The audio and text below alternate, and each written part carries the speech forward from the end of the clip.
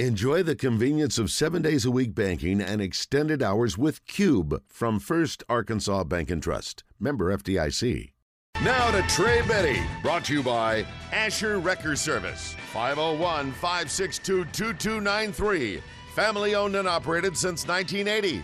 Asher Wrecker, dependable towing and vehicle recovery service. Ask for Asher. That means Trey Biddy's on with us. It's Fitz Hill and Rick Schaefer. Randy Rainwater's out tonight. So, Trey, you've already had 2 opportunities with Sam Pittman today. Did you learn anything that you didn't know before today? Probably not, to be honest with you. Just got a few more quotes for the stories leading up to game days. But no, I wouldn't say there was anything significant that we learned today. Oh, well, Sam Pittman wrestled in the 5th grade and was beaten by a 6th grader at the Gary Invitational due to the riding rule. So the riding time. So he grew up in Oklahoma. It's a big wrestling state. Yeah, that's about it. That's about it. That's all you learned. Okay, so you got some good quotes. So what was the best quote of the day? Well, it's hard to beat iced tea and liquor. You used probably. It again? No, I said it's hard to beat that, but he was. I mean, everybody's talking. It's like so overblown already, But he was asked about it on the teleconference and talked about the LSU game last year where they went cover 0, and he said they were bringing a whole nother level. They were bringing moonshine to the party. So, it's everywhere. I was doing a deal with CBS today, and they were just like, hey, let's talk about the moonshine or the liquor and iced tea. And I was like, yeah, okay. But I mean, there's like we've been waiting, forever for this past month, and now this week is just dragging out forever. And it's Wednesday. Sam Pittman will talk again today at the Catfish Hole for Sam Pittman Live, so that'll be his 3rd time to talk, and that'll be the last time that anybody talks to him aside from some pregame stuff, most likely, unless he pops up on Feinbaum or something like that. But I would imagine his media tour will be done, and the next thing that we have any substance will be talking about the game afterwards. So I'm really looking forward to that because it feels like we've been breaking down this Cincinnati game forever. I've been watching all the videos I can, watching the stuff from the Cincinnati official website, the quarterbacks mic'd up, listening to podcasts from reporters in Cincinnati, listening to radio shows, just everything I can do to absorb, everything I can about Cincinnati. And, what you gather is, they return 5 starters on the offensive line, but they've actually got some competition at one spot, and they've moved another guy, a right tackle inside to right guard. They've got a former walk-on at right tackle who's earned that job. They've got another guy that's been a little bit banged up, so he's, that's probably a reason for some of the shuffling. And then that quarterback battle, that's a big question. Who is going to be the quarterback, and who's going to be the top wide receiver? They really returned their 2nd and 3rd wide receiver, their 2nd and 3rd running backs. They've got some stars to replace, so who's going to emerge for them? And, how multiple is Arkansas going to be on defense? There's just so many questions that I could go on forever. I was writing an article on, just kind of previewing the Cincinnati offense versus Arkansas defense, and then Curtis Wilkerson does the other one, where it's Cincinnati defense versus Arkansas offense. We kind of and I'm just like reading my article, and I'm like, okay, I'm at how many thousand words is this? People aren't going to read this whole thing. I've got to figure out a way to trim it up just because there's so much information out there. And, I guess I'm ready to get into it for the season and really start, kind of scrambling for information, trying to find some information. It just feels like everything is out there that we're going to know at this point, except for the unknowns. And there's just no way to know the unknowns. And, I thought Luke Fickell made a great point in his press conference just about, you don't get any preseason game. There's no joint practice. You don't get a chance to really test anything out. And you gotta figure out a lot in week 1.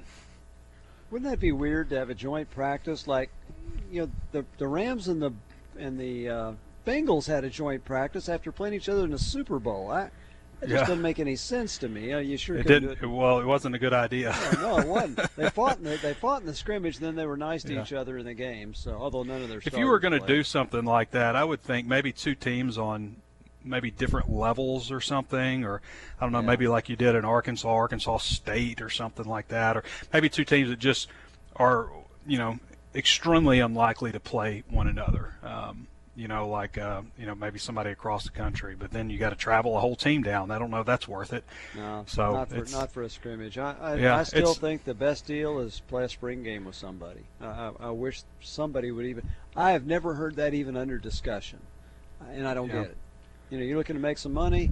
Okay, if some of your freshmen are on campus, great. You play. It doesn't count in your next year's record. I've never. But that's a spring game. Yeah, that's a spring game. I know, and that that's still not doesn't help you in the preseason. I get it, but but you know, still, Arkansas. I thought Pittman made a good point today, and I can't even remember which press conference or teleconference it was. But Arkansas has not started off very well when they've had a long layover on offense. The Georgia game was very tight. Now that's Georgia. So that's probably part of it there, and it was Pittman's first game. But last year, we talked about that a lot. It was 10-7 at halftime in favor of Rice, and Arkansas. It was 17-7 in the third quarter. Don't forget that they were down by 10. Yeah, absolutely. And they raced back, obviously, and that had a lot of penalties and some issues like that. The Outback Bowl wasn't a great start offensively either. They had a long period there. So, that's something that they've kind of talked about too, is like getting off to a better start than they've had in some of these long layover games. Well, now Quinn was on with us. We get him every Wednesday for an hour, and he was talking about Cincinnati's offense and pointed out they've got two guys that supposedly, you have to say supposedly, have run 4.29 in the 40. What kind of problems does that give to Arkansas secondary? Well, that's fast. Yeah, that's real fast. Yeah. Just hearing that, Ladarius Bishop might be the only guy that can keep up with them. So we'll see. I think that Arkansas has to obviously cause a lot of problems with, and Pittman made a great point about this too.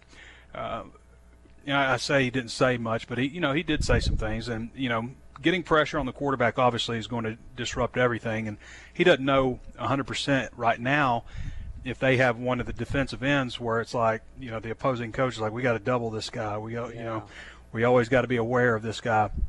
They don't know that they had that, but what he does feel is they've got guys that can get pressure up the middle, and when you can get pressure up the middle and you can push it back, of course that's tough. They got a veteran at center, but if you can get some pressure up front and push that pocket back, then that's going to cause the quarterback to get outside, and then maybe you run into a defensive end there. But it's you can't let anybody just sit back. If you can get pressure on the quarterback, then you can definitely mitigate sub 4.3 40 times. I would love to see those, at an NFL combine or something. But that's when we need to see it. We don't need to see it Saturday. Yeah. Yeah, exactly. But if you can disrupt the quarterback, then hopefully you can mitigate the electric speed that they have at wide receiver. But they return. I mean, three receivers that are back are have some good experience, especially two of them. They obviously lost the top wide receiver, but they've got some, quite a bit of inexperience after that. And they've returned two quality tight ends. One of them actually led them in catches in 2020. He had 28 catches. That was a shortened season, obviously. But they've got, both quality tight ends back and that offensive line and, some promising guys, but still some question marks at quarterback. Okay, well, we have a question mark for Trey Biddy from John in Benton. Hi, John. Thanks for calling. Howdy, fellas. Hey, Trey, when these colleges are recruiting these kids, do they have to – is there something they're looking at, the reason they would even go to the school, or they just, all right, these are top schools playing this week, let's go here? What do you mean? You talking about for visits? Like, no. Like when the college – teams are recruiting players. Mm-hmm. But then let's take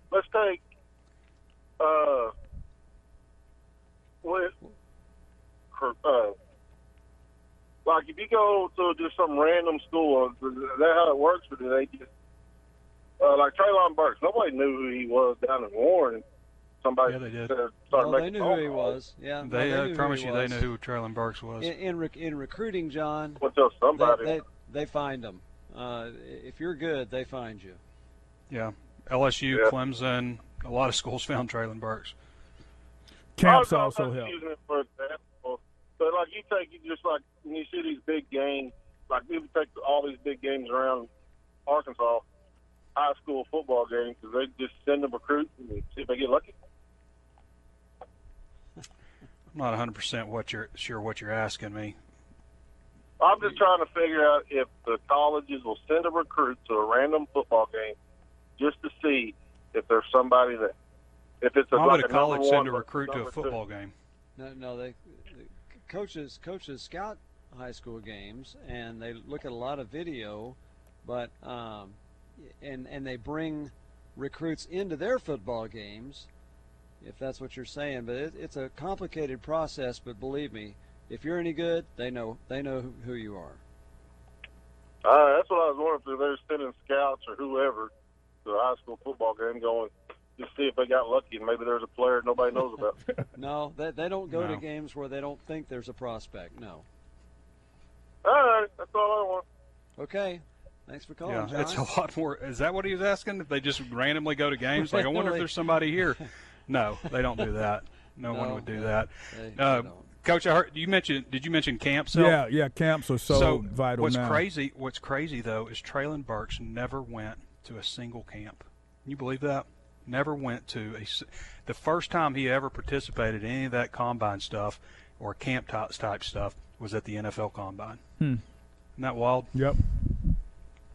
Well, but they knew who he was, and they found him. Oh yeah, they found him. He didn't go to the camps. He wasn't a 5-star, but the Razorbacks found him, and other schools were recruiting him too. So yeah, if you've got talent, he would have had he gone to camps. He probably would have been a 5-star. Yeah, that's what. But he still was a number 104 ranked player in the country, and it was just based on, input from people who had seen him, in Arkansas, obviously, and his video, which his video wasn't very good either because it was like 25 minutes long. It was every single play that he had. Coaches want to see a introduction. They want to see a pretty quick, introduction to a player. But the fact that Traylon Burks was the 104 ranked player in the country coming out of high school and didn't go to any camps and didn't have like a nice, tight highlight video says a lot about Traylon Burks. Yeah, and the Warren tradition is strong too. Yeah. Yep, it is. Right, it is. Okay, let's go to another caller for Trey. It is Doug in North Little Rock. Hi, Doug. Thanks for calling. Hey, guys. Hey, I just had a question. When I look at our defense, I'm really not worried about our offense. We've got some good stuff going on there. I'm worried about our corners. I'm worried, and the coach, when Coach Biddy started talking about him, he was kind of wavering, because I don't think we have enough speed to stay with a lot of these high-powered receivers that we're going to see. Like Alabama, they just run right past. So what do you guys think about that? And how we go and really trying to recruit some real fast corners. I just hang up and listen. Okay, thanks for calling. There's going to be a lot of teams that have trouble keeping up with Alabama receivers, and have. Obviously, they've had some pretty good ones. Ladarius Bishop has started almost every game for Arkansas last year. Hudson Clark started a couple. He started most games for him in 2020 also. And then Dwight McGlothern, is a former 4-star prospect. He started 6 games for LSU last year. So they've got some guys with experience. They are going to get burnt, though. They're going to get beaten. And the first time it happens to Hudson Clark, I don't want to be on the radio show because that's all we're going to hear is about how Hudson Clark was beaten, when the fact of the matter is they all get beaten. Monteric Brown was drafted, in the 5th round? Was it 5th round? Yeah. I can remember him giving up a huge touchdown where he wasn't even near the guy in the Ole Miss game. That's what the Ole Miss game that they went ahead at the end of the game on that play. It happens to cornerbacks. They are going to get beaten. But that's just kind of the nature of the game. But you have to continue to recruit, obviously, and try to win. And I think that they're going to be okay there.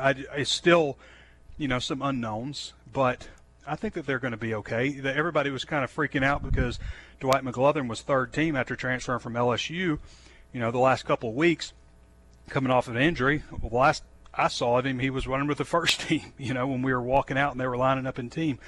So I have kind of wondered that. I was going to ask Pittman that today, but somebody beat me to that question. But I was going to ask him, do you feel like you have, questions at corner? Either you're really deep at cornerback or, you've got some real question marks, because it doesn't sound like anybody has really separated themselves, among those 4 top guys that they're looking at. Well, to your point, Traylon Burks beat some pretty fast Alabama defensive backs last year, too. Yes, he did. And those guys are probably all projected to be in the NFL. So yeah, probably all 5 stars. It does happen. Well, a lot of it does depend on how much pressure you can get on the quarterback. Yep. Trey, I don't know if you did you find it interesting that in the depth chart that Arkansas released, they released it with 4 down linemen. Do you expect Arkansas to play a 4-man front frequently, or go more with a 3-3-5? I think we'll see some 3-3-5 in this game. I think we'll also see some 4-man front in it, and some 3-2-6. I think that is one of the things that Pittman has kind of said pretty consistently in all of his interviews, that they're going to be able to be more multiple than they have been last year.